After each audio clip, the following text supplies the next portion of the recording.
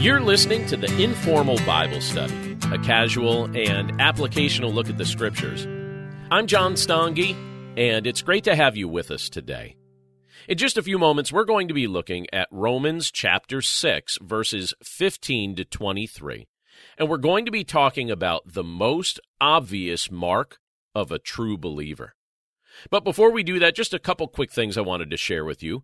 First of all, as I do every week, I'd like to invite you to our website, desirejesus.com. If you've never been there, be sure to stop by this week. I actually have it pulled up on my screen right here in front of me. But on our website, we have our blog, we have links to both of our podcasts, we have our bookstore, and right now is a great time of the year to be able to check out the bookstore. One of the things I'd encourage you to check out is the Desire Jesus 1-year devotional. As you're thinking ahead to a new year, this is a great time to be able to access some devotional resources. We have one that we put together for you, and it's right there available at desirejesus.com, so we hope you'll check it out.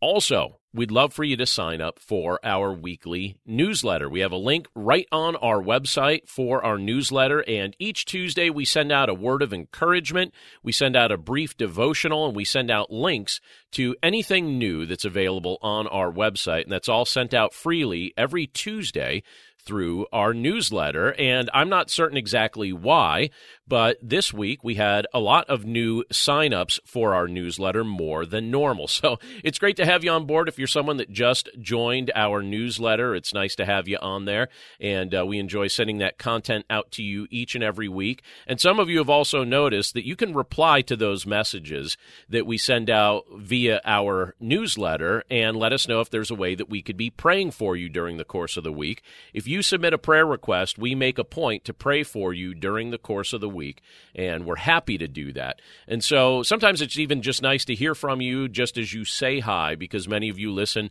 in places that I have never personally been, and maybe I'll never have the opportunity to visit some of the areas where many of our listeners live. But again, this is all available at desirejesus.com. So sign up for our newsletter, check out our bookstore, use our podcasts, visit our blog. Whole bunch of content up there. It's free to use, and we're happy to make it available to you. And that website grows each and every week.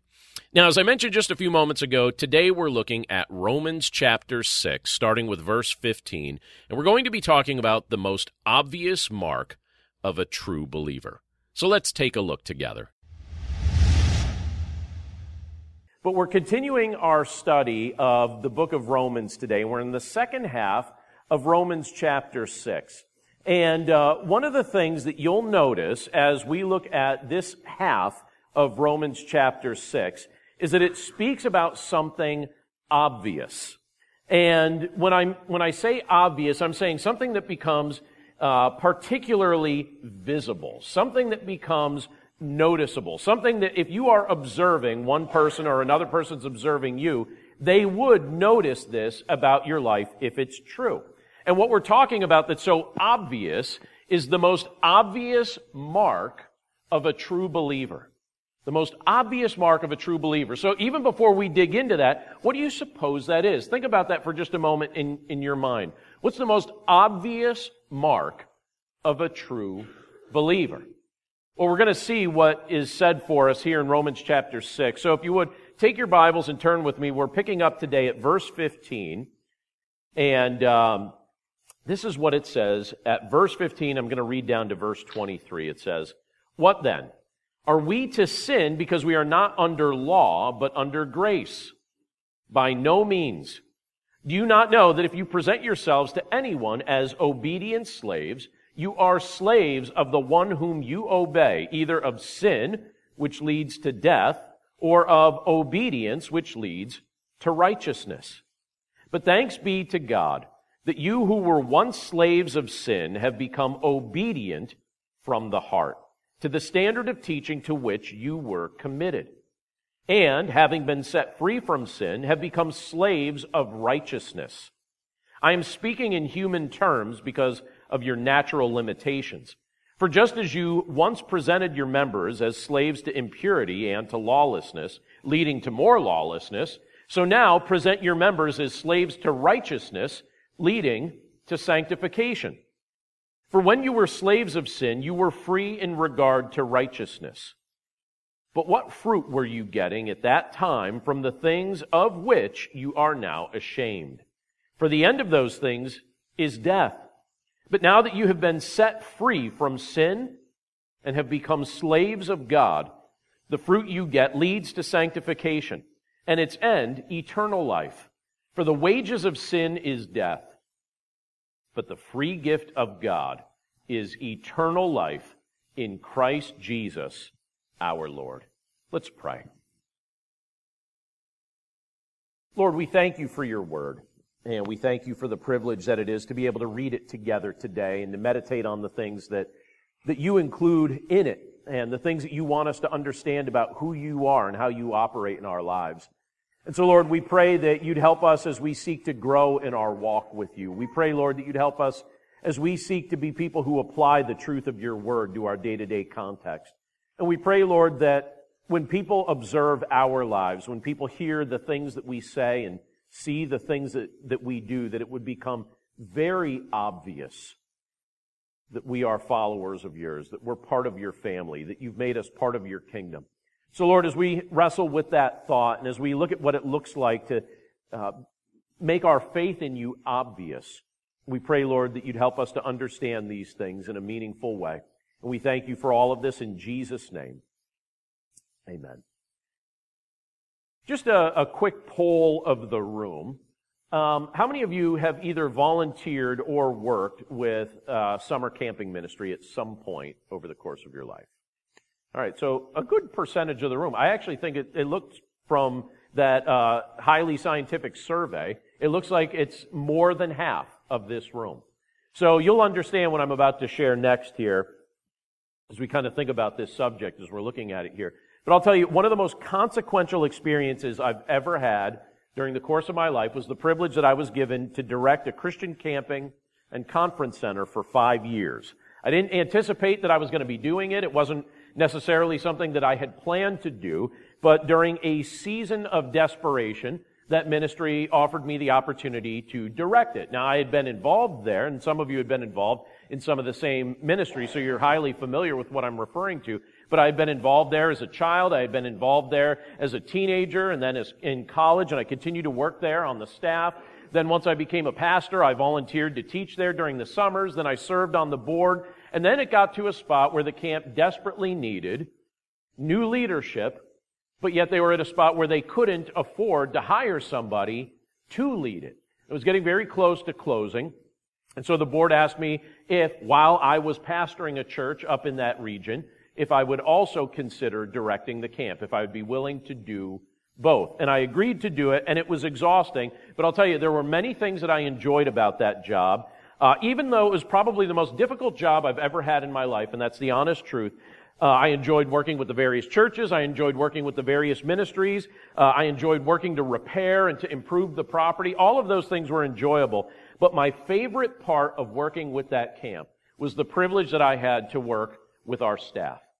I loved working with the staff. Each year I had the responsibility to put together a staff that was usually about 30 people.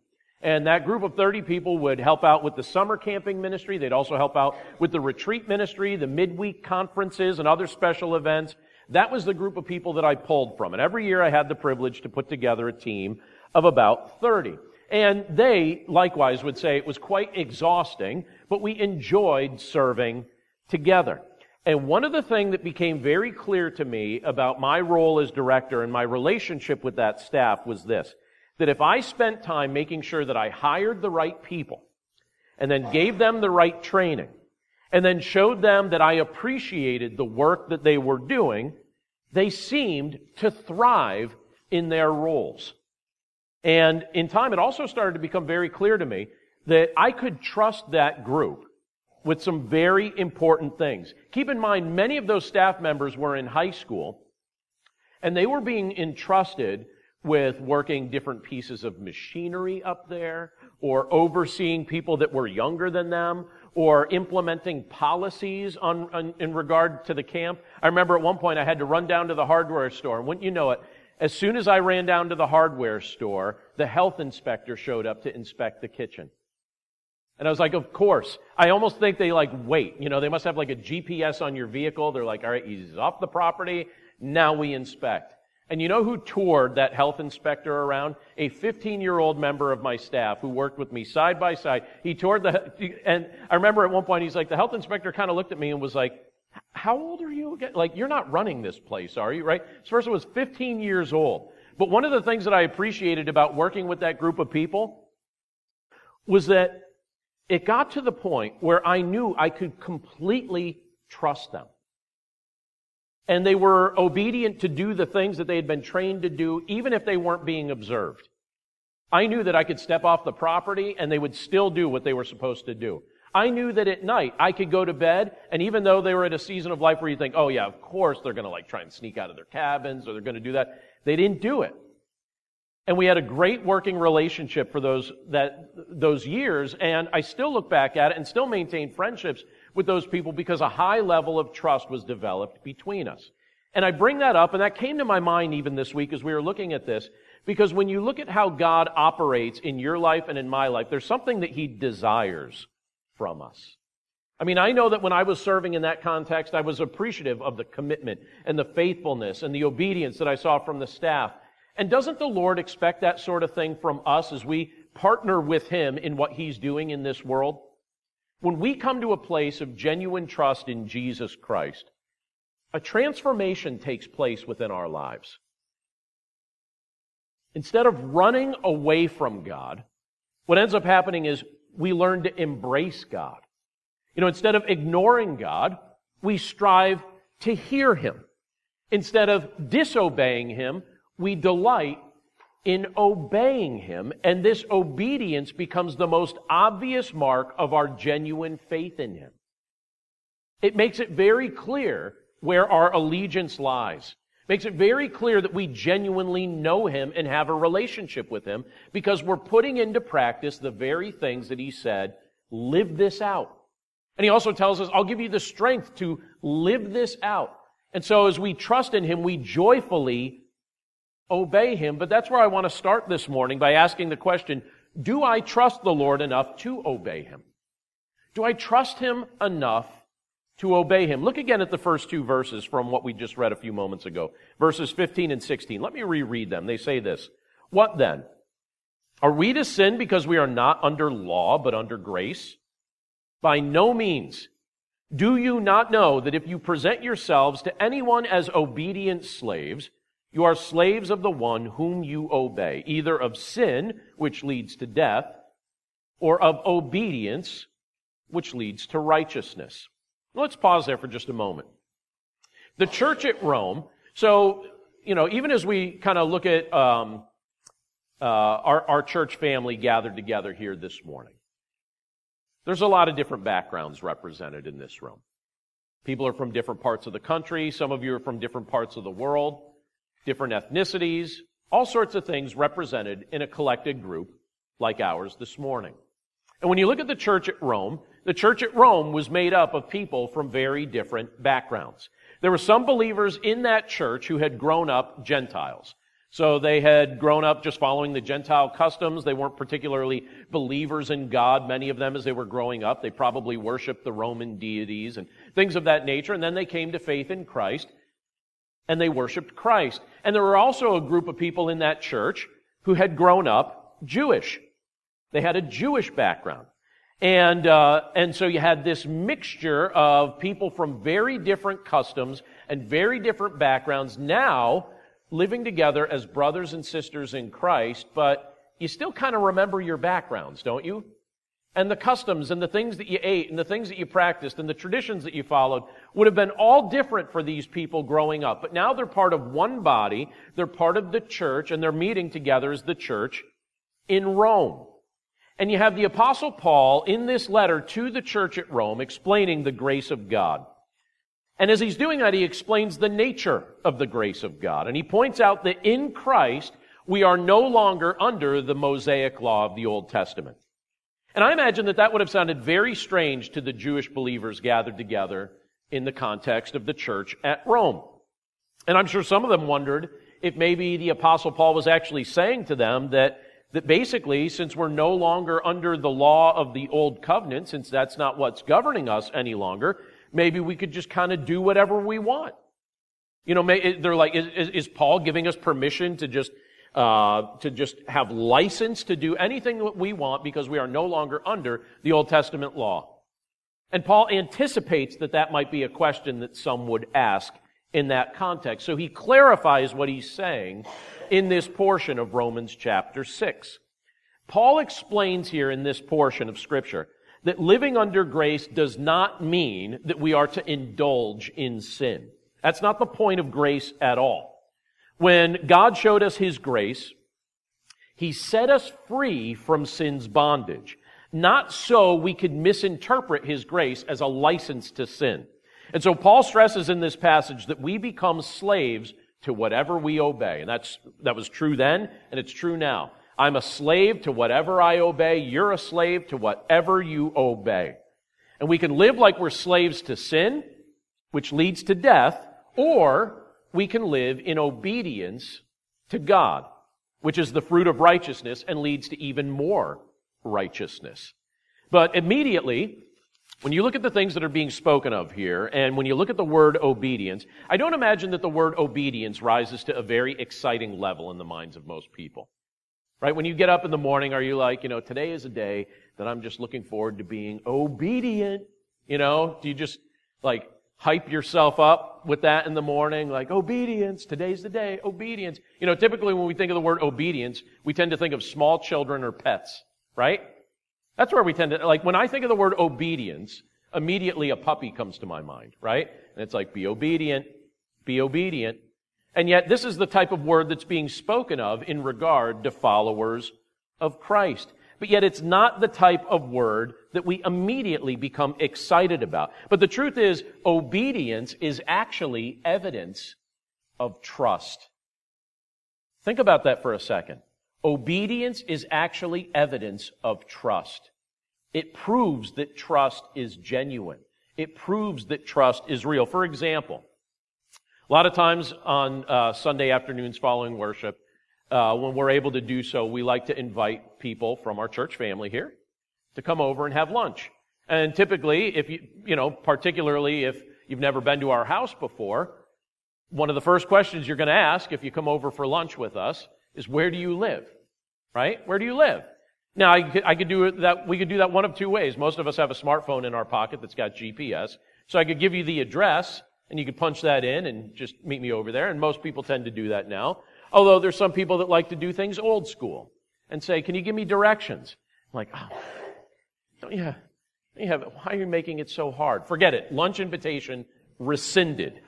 You are not, if you're going to make it so difficult, you go down this street, I don't know the names of streets anymore. I have a phone in my pocket. It just tells me go this way and go this way.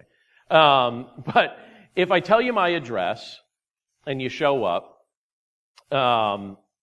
it must mean that you probably believed that I was telling you the right thing.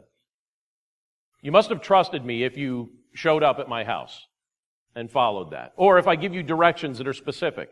Go down to this road, turn right, take a left at the first left, go on to Maple Avenue, follow Maple Avenue all the way down. If you go to CVS, you've gotten too far. If I give you directions like that and you follow them and trust them, or if you follow them and get there, that means that you've trusted that I was telling you the truth. That means you've trusted what I was saying. And in the same way, when we speak about obedience to the Lord, obedience to the Lord is actually evidence that we trust Him. When He's giving us direction, when He's giving us instruction, when He's giving us counsel through His Word, and we look at that counsel, and instead of trying to figure out a way to not have to implement it, we look at it and we say, all right, this is something that I needed to hear, and this is something that I need to put in practice, and we actually live it out. What are we showing? We're showing that we believe that what He says is true. And we believe what He says is true because we understand the nature of His character. That it's impossible for God to lie. And He always tells us the truth. And it's clear evidence that we trust the Lord when we obey Him, when we listen to Him. So if we've trusted in the Lord, would we try to stifle our consciences when He's speaking to us by the power of His Holy Spirit? if we trust in the Lord, would we choose the values of our culture or the era in which we live in over the clear counsel of His Word? Now, admittedly, the lusts of the flesh, the lusts of our eyes, the boastful pride of life, these are things that look wonderful at first. And that's how Scripture describes sin. You know, the lust of the flesh, the lust of the eyes, the boastful pride of life. These are things that all tempt every single one of us. And those are things that look wonderful to us at first. But behind the scenes, what's actually happening with those things? They're conspiring against us to produce death, disease, and depression. So the lust of the flesh, the lust of the eyes, the boastful pride of life, they always look good initially, and they tempt us.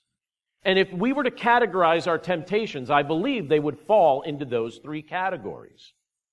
But behind the scenes, what Scripture reveals to us, even in a portion of Scripture like this that we're looking at today, those things are actually conspiring against us to produce death, disease, and depression in your life or my life or in anyone's life who gives in to any one of those things. It's fascinating what Jesus says in Matthew 6:24, and I want to read it to us. But in Matthew 6:24, Jesus said, "No one can serve two masters. For either he will hate the one and love the other, or he will be devoted to one and despise the other." No one can serve two masters. Now apply that to what Paul is talking about in this portion of Scripture. Isn't Paul speaking of the same thing? Saying you can't have two, you're a slave to whatever you obey. And you can't have two masters. You're either going to hate the one and love the other, or be devoted to one and despise the other. So if sin is still my master, that shows that there's a part of me that may in fact still despise Christ. Or that in fact I may be devoted to the sin that I've welcomed into my life instead of being devoted to Christ who's freed me from sin. But can't you identify with that statement that Christ makes in Matthew chapter 6? This idea that no one can serve two masters. I think we can identify with that on many levels. Is it possible, hear me as I ask this, is it possible that one of the reasons that you right now may be struggling to experience the kind of joy that the Lord wants you to have during this season of your life is because you're trying to serve two masters? Is it possible that the reason that you're not experiencing the joy that the Lord wants you to have is because you're trying to serve two masters at the same time? Meaning, have you made yourself the slave to something that's actually working against you instead of living in the joyful experience of trusting that Jesus is all you truly need? Do we trust the Lord enough to obey Him? I think that's what Paul's getting at in these opening verses of this section that we're looking at today. Do we trust the Lord enough to obey Him? Are we actually convinced that Christ can satisfy the deepest longings of our souls? Or are we still trying to find something else, which in effect says, maybe there's a part of me that despises Christ? Well, I certainly don't want that to be the case. But that's what we wrestle with, isn't it? As human beings, this is what we wrestle with. This is the dilemma of humanity. Now, there's something else that we see here in Romans 6, verses 17 and 19, another question that I think is worth asking related to this. But when we're talking about obedience, what motivates our obedience? Is our obedience motivated by love and holiness, or is it motivated by something else? Look at verse 17, and let me reread a couple verses after that as well. It says, "But thanks be to God that you who were once slaves of sin have become obedient from the heart to the standard of teaching to which you were committed. And having been set free from sin, have become slaves of righteousness." I'm speaking in human terms because of your natural limitations. For just as you once presented your members as slaves to impurity and to lawlessness, leading to more lawlessness, so now present your members as slaves to righteousness, leading to sanctification. Let's pause there for just a moment. So during the course of most weeks, and I guess probably most people would know this, but during the course of most weeks, when you look at my schedule, one of the things that is often, kind of a big part of my weekly schedule is meeting together with either families or individuals for pastoral counseling. It's something that I consider a pretty important ministry of our church. And over the course of the years that I've had the privilege to do this, so I've been pastoring a little over 20 years now, I've learned something in that process. It's funny, people come to the pastor for counseling, and then the Lord uses counseling to teach the pastor something that he didn't know before. And one of the things that I've learned through that experience that I really honestly wish I understood much earlier was this. And let me illustrate it by saying this. When someone presents a problem as a concern, it's easy to start addressing those concerns from a behavioral standpoint. So, if someone's struggling with overeating, it's easy to give the advice of saying, hey, just stop buying potato chips. Don't stock your pantry with potato chips, and then when those hunger cravings come, you won't overeat. Voila, counseled, boom, right? Does it work that way? Or how about this? Pastor, I'm struggling with a porn addiction. No problem. All you need to do is just put a filter on your internet. Boom, counseled. Have a great day, right? Or, Pastor, it's Christmas time. I'm really struggling with overspending, and this tends to be something that I do over the course of my life. No problem. Just have your spouse hide the credit cards. Boom, counseled, right? And for a long time, I kind of treated counseling like that, almost like it was a behavior thing. And the Lord started making something clear to me about that. Those are Band-Aids. Those are temporary fixes that really don't fully fix what the issue is. They're all surface solutions, right? That might sound somewhat practical and certainly can have an application. I'm not saying any of those options are bad in and of themselves. They definitely have an application. But what's the limit of that kind of advice? It only goes so far because it never actually dealt with heart motivation. And until you get to heart motivation, you're not really going to get to the solution of what the problem is. Now, if we really want to address what's going on in our lives, if we really want to address the things that we're struggling with, we need to get beyond the surface and we need to start digging into what motivates our heart. Behavior always follows belief. Think about that. That's a universally true statement. Behavior always follows belief. We often keep struggling with the same issues in our life over and over and over again because we never get to the heart of our struggles. We never address our false beliefs. And that's the type of thing that the Apostle Paul, under the Holy Spirit's inspiration, is trying to address in this portion of Scripture. He's trying to get to the heart of this matter. He says, but thanks be to God that you who were once slaves of sin have become obedient from the heart. What does it mean to become obedient from the heart? I appreciate the fact that the Holy Spirit inspired the Apostle Paul to write this down this way. Right? He's speaking about being obedient from the heart instead of being slaves of sin. So what actually might be behind something like a food addiction, or a porn addiction, or a spending addiction? These addictions, and many others, they thrive in hearts that are being governed by the false belief that food or porn or spending is going to soothe our pain and going to fill our emptiness and is going to make us happy. But food and porn and spending and whatever else you want to put in that list, it can't do that for you. Can't fill the void. It can't make where you have been feeling pain become permanently healed. It's not going to produce joy. In fact, it's going to produce shame. It's going to produce regret. It's going to produce, feelings of just being disgraced. Those are false saviors that produce a false sense of salvation. Well, what's the solution? Well, the solution is always Christ.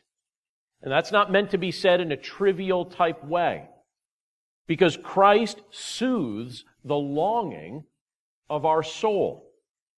He actually can heal your pain. He can fill your voids. He can give you joy that is not dependent on circumstances.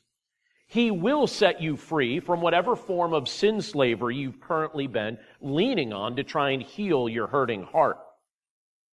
And as you experience the kind of freedom that only Christ can supply, you'll start to notice something about your motivations. Your motivations start changing as well. Meaning, as a recipient of His grace, as a recipient of His mercy, as a recipient of His love, you'll find yourself desiring to be obedient to His leading. And you'll obey Him because you've learned to love Him too. He showed you love when you felt like you were unlovable. He accepted you when you felt like you were unaccepted. He filled the void that nothing else successfully filled. And He showed you love in that entire process. And when your heart becomes convinced of the love of Christ in a very real way, not just in a way that you say, yeah, I think that's a thing, but when you know that it's real and when you can testify to the fact that the love of Christ has been directly applied to your life, this idea of obedience to the Lord, it finds its motivation in love. Not just a sense of duty, not a sense of obligation, but love. Because He's taught you to love Him too, by showing you what love looked like in the first place. You'll obey Him because you're experiencing the transformation of heart that the Holy Spirit is facilitating you as He produces holiness in your life. That's what the Apostle Paul's talking about when he's speaking about sanctification here. It's this process that the Lord's bringing you and I through as we trust in Jesus Christ, where He's producing holiness in your life more and more and more the longer you walk with Him. And the Lord delights to do that. It's the fruit of genuine trust. Now, I can do my best to try and preach that message to you over and over and over again. And if you've ever noticed a theme to every message I preach, I hope that you notice that the theme is Christ. There's no portion of Scripture that is not trying to point our hearts to Christ. The whole thing's trying to point you and I to Jesus. The whole thing. And I can do my best to preach that message to you, and I can reiterate that and try and be creative with all the examples that I can think to give or any of the Scriptures that I want to point to. I can do my best, but here's the thing. No one will have the opportunity to preach to your heart as much as you do. I might get 45 minutes a week, but you get the rest of it. No one's going to have more opportunity to preach to your heart than you will. And if you've been preaching a message to your heart that's based on the teaching of some kind of false belief, the false belief that this sort of thing is going to bring me satisfaction, or this sort of thing is going to bring me peace, or this thing's going to heal my broken heart, or I need maybe this relationship to fill a void in my life, or whatever you're trying to preach to your heart that's the fruit of a false belief, I would pray that you would please consider replacing that false message with the joyful truth of the gospel of Jesus Christ. He is the source of true joy. And in Him, we also experience the benefit of our shame being taken away. He takes it away. So as we wrap this up this morning, let me ask this, one final question. Do we understand what Jesus has done with our shame? Do we understand what He's done with it? Look again at verse 20, down to the end of the chapter. Verse 20 says this. It says, "For when you were slaves of sin, you were free in regard to righteousness. But what fruit were you getting at that time from the things of which you are now ashamed? For the end of those things is death. But now that you have been set free from sin and have become slaves of God, the fruit you get leads to sanctification, and its end, eternal life. For the wages of sin is death, but the free gift of God is eternal life in Christ Jesus our Lord." Isn't that a beautiful portion of Scripture? I don't watch a ton of TV, but I do watch some. And my family would tell you, they'd easily be able to list the things that I like to watch on TV. And sometimes I'm the only one that would like to watch them. So, that's fine. But one of the things that I really enjoy watching are things that are biographical in nature. I love watching historical biographies. I love watching things. I actually just watched a a documentary on the Amish, right? Now, I'm certain that no one else in my house, maybe my wife, she probably would have high-fived me and we could have watched that together. But I watched it alone because I dare not suggest to my family, let's watch a documentary on the Amish. But I'll tell you what, it was fascinating. It was great. It's still available for free if you have Amazon Prime, so go check it out. I really liked it. It was very fascinating. And I watched another one recently. I won't use this man's name on purpose because what I'm about to say about him isn't flattering. And even though he's a public figure, I'm going to hold off on using his name. But I was watching the biography of a prominent modern-day businessman. And during this season of his life, people study this guy. They admire him. There are all sorts of people that want to be like him. And when you look at the course of his life, I found it fascinating because during the course of his childhood, he experienced a considerable amount of disappointment. It's like disappointment after disappointment after disappointment. Lots of transition, lots of change, lots of people letting him down. He didn't grow up knowing his father. He was repeatedly beaten by a rotating cast of men that his mother would bring home. He lived in poverty. He was nearly expelled from school because of his defensive and defiant attitude. And when you look at the context of what was going on in his life, who could blame him? You know, I imagine it'd be rather difficult for him to trust adults when it seemed like every adult in his life at that point had been letting him down. And now, he's known as a ruthless businessman. Like, people look at him and they're like, this guy is ruthless, almost like he has no conscience. He's got a very high net worth. My understanding is that recently he became a billionaire over the past several years. I think it was over the past 5 or 6 years he became a billionaire now. So he went from millionaire to billionaire, high net worth. And I can't help but wonder, so this is like the counseling hat that ends up going on when I'm analyzing this man's life story, but I can't help but wonder if one of the major reasons he's so ruthless in his business practices is because he still feels the shame from his childhood that he experienced back then. And I think he's probably trying to do everything he can to make his life as completely different in some respects as he felt like his life was back then. And he's probably trying to distance himself from what he experienced back then while also protecting himself from ever returning back to it. Now that he's hit a billionaire status, I doubt that he's headed back to poverty. I guess it's possible. It's probably not likely. But you still see this pattern happening in his life. And I really think it comes back to the shame he experienced growing up and trying to distance himself from it. And if you compete against him, well, you're now a threat to this new life he's tried to carve out for himself. And so without conscience, he's going to attack you, and he's going to try and destroy your business, and he's going to try and be the guy on top. And for decades, that's what he's done, and he's succeeded. But I really think it comes back to that childhood shame, and I think there's a part of his brain that still goes back to those moments, even though he's very much a senior man at this point. Now, think of your own life for just a second. We all have a background. We all have experiences. We've all had things that we've gone through or things that we had no control over that were cast upon us. I think it's true of every one of us in this room, even if on the surface we look like maybe we're shined up and we've got our act together. But I think every single one of us probably has something or many somethings in our past that we're probably not proud of. Things that can still produce a sense of shame. And Paul asks the readers of this letter, so let's ask ourselves as we're the readers today. He asks the readers of this letter to identify what kind of fruit was produced by the sins of our past.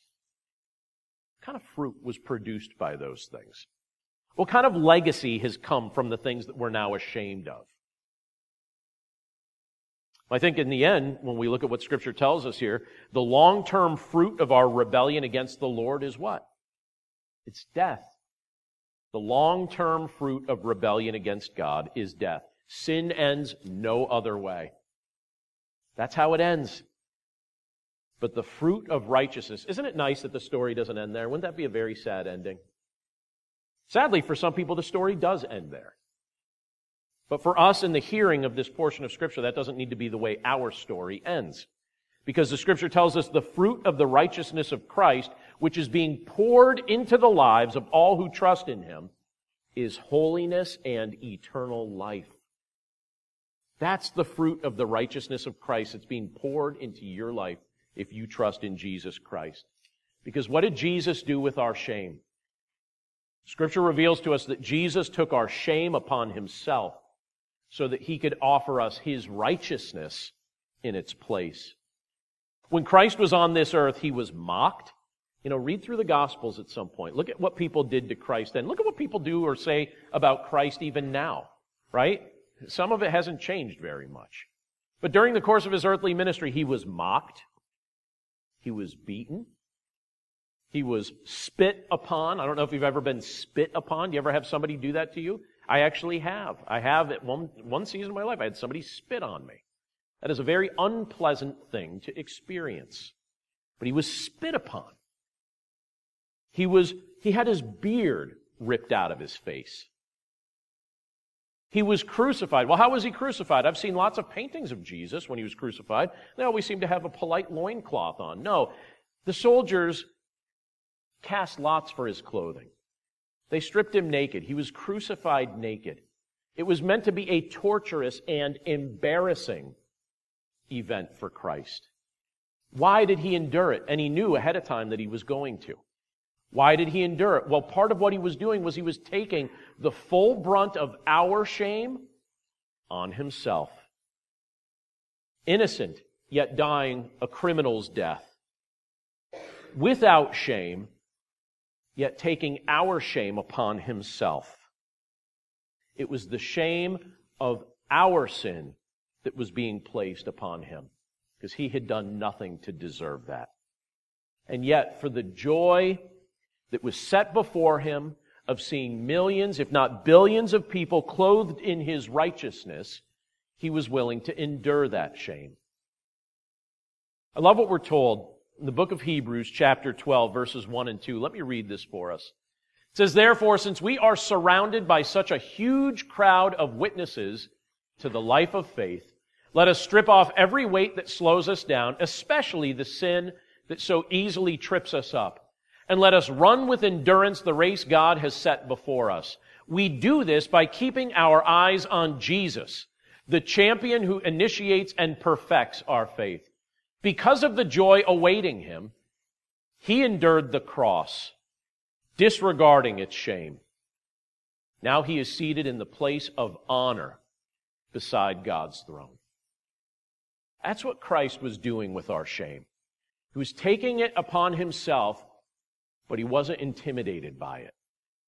Now, I don't like feelings of shame. I don't like when I feel shame. And there's been plenty of times in my life where I've felt that emotion, and you probably have as well. Moments where I've either embarrassed myself or sinned against the Lord or whatever it may be, and I'm sure you can testify to those moments too. But again, what has Christ done with our shame? He took it upon Himself so He could offer us His righteousness in its place. In Christ, we have a new identity. We are holy and blameless in His sight. In Christ, we have a new destiny. We are destined to live forever in His presence. In Christ, we are blessed with the gift of new life. The wages, or what we earned from our practice of sin, it resulted in physical and spiritual death. But the free gift of God is eternal life in Christ Jesus our Lord. That's what this portion of Scripture is telling us today. That the free gift of God is eternal life in Christ Jesus our Lord for anyone who will trust in Him. Jesus makes us new, and the most obvious mark of a true believer is joyful obedience to Him. Do we trust Him enough to obey Him? And is our obedience motivated by love and holiness? And do we fully appreciate what Christ has done with our guilt and shame? As we wrap up, as we just think about the depth of the love of God, I want to read one more portion of Scripture for us, and it's from 1 John chapter 4, verses 15 and 16, and it says, "Whoever confesses that Jesus is the Son of God, God abides in Him, and He in God. So we have come to know and to believe the love that God has for us. Let's pray. Lord, we thank you for your word. And we thank you for the privilege that it is to be able to read it together and to meditate on the things that you've communicated as we look at this portion of Scripture. And Lord, we recognize that it's very easy for us to go in our own direction. When it comes to this idea of being obedient, in many respects, our primary allegiance, at least this is what's been displayed in many seasons of our lives, our allegiance has been to ourselves, where we've obeyed ourselves over you, or we've obeyed our desires or the lusts of our flesh over you. And Lord, your word tells us we're slaves to whatever we're obeying. And you also tell us directly that we can't serve two masters. And so, Lord, we're wrestling with that as we look at a portion of Scripture like this today. But Lord, we're grateful for what you've done on our behalf. We're grateful for the fact that you've taken our sin upon yourself. And we're grateful for the fact that you've given us new life through faith in you. So Lord, we pray that we would live that new life and that it would become extremely obvious to those that we interact with, but also to ourselves, that our trust in you is genuine because we're living it out. Lord, use our lives as a visible testimony of the genuine faith we have in your Son, Jesus Christ. And we're grateful, Lord, for the love that you've shown us. We know that you've prompted love back from us because you initiated it in the first place. We know that you empower us to walk with you. We know, Lord, that you've given us your strength and that you're present with us today. You're not somewhere off at a distance. You're right here in our midst, and so we're grateful for that. So, Lord, thank you for these reminders from your word today, and we pray that in every context of life that you place us in, that we would be joyfully obedient to you, knowing all that you've done on our behalf. We praise you for this all in Jesus' name. Amen. Thanks again for listening to this episode of the Informal Bible Study. As I mentioned at the start of the episode, we'd invite you to stop by our website, desirejesus.com. Be sure to check out our bookstore this week. We have the Desire Jesus one-year devotional, and this is a great time to pick up a resource like that, particularly as we make preparation for this coming year. If you're looking for something that will make investments in your walk with Christ, we know that that devotional resource will be a huge help to you. At least we believe it will be. So be sure to check it out. It's available at desirejesus.com. It's available in paperback. It's available in Kindle edition, and we're happy to make that available to you through our website. And also, if you're not on our newsletter list yet, be sure to sign up for our weekly newsletter. It goes out every Tuesday, and we're happy to send that encouragement and devotional resource to your inbox each and every week. But that's it for us today. Thanks again for listening. We hope you have a wonderful day and a wonderful week, and we look forward to catching up with you again right here next Monday. Take care.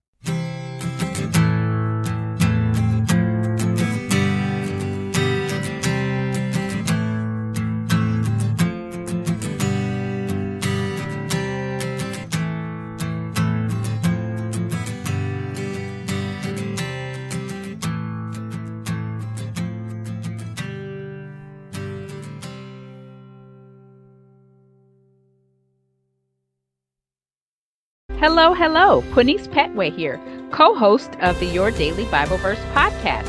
Are you someone who loves to take a deep dive into God's Word, one verse at a time, to explore His will for your life and desire to draw closer to Him? If that sounds like you, I'd love to invite you to head over to lifeaudio.com and search Your Daily Bible Verse to tune in and subscribe for daily inspiration, life application, and spiritual transformation through the in-depth exploration of God's Word.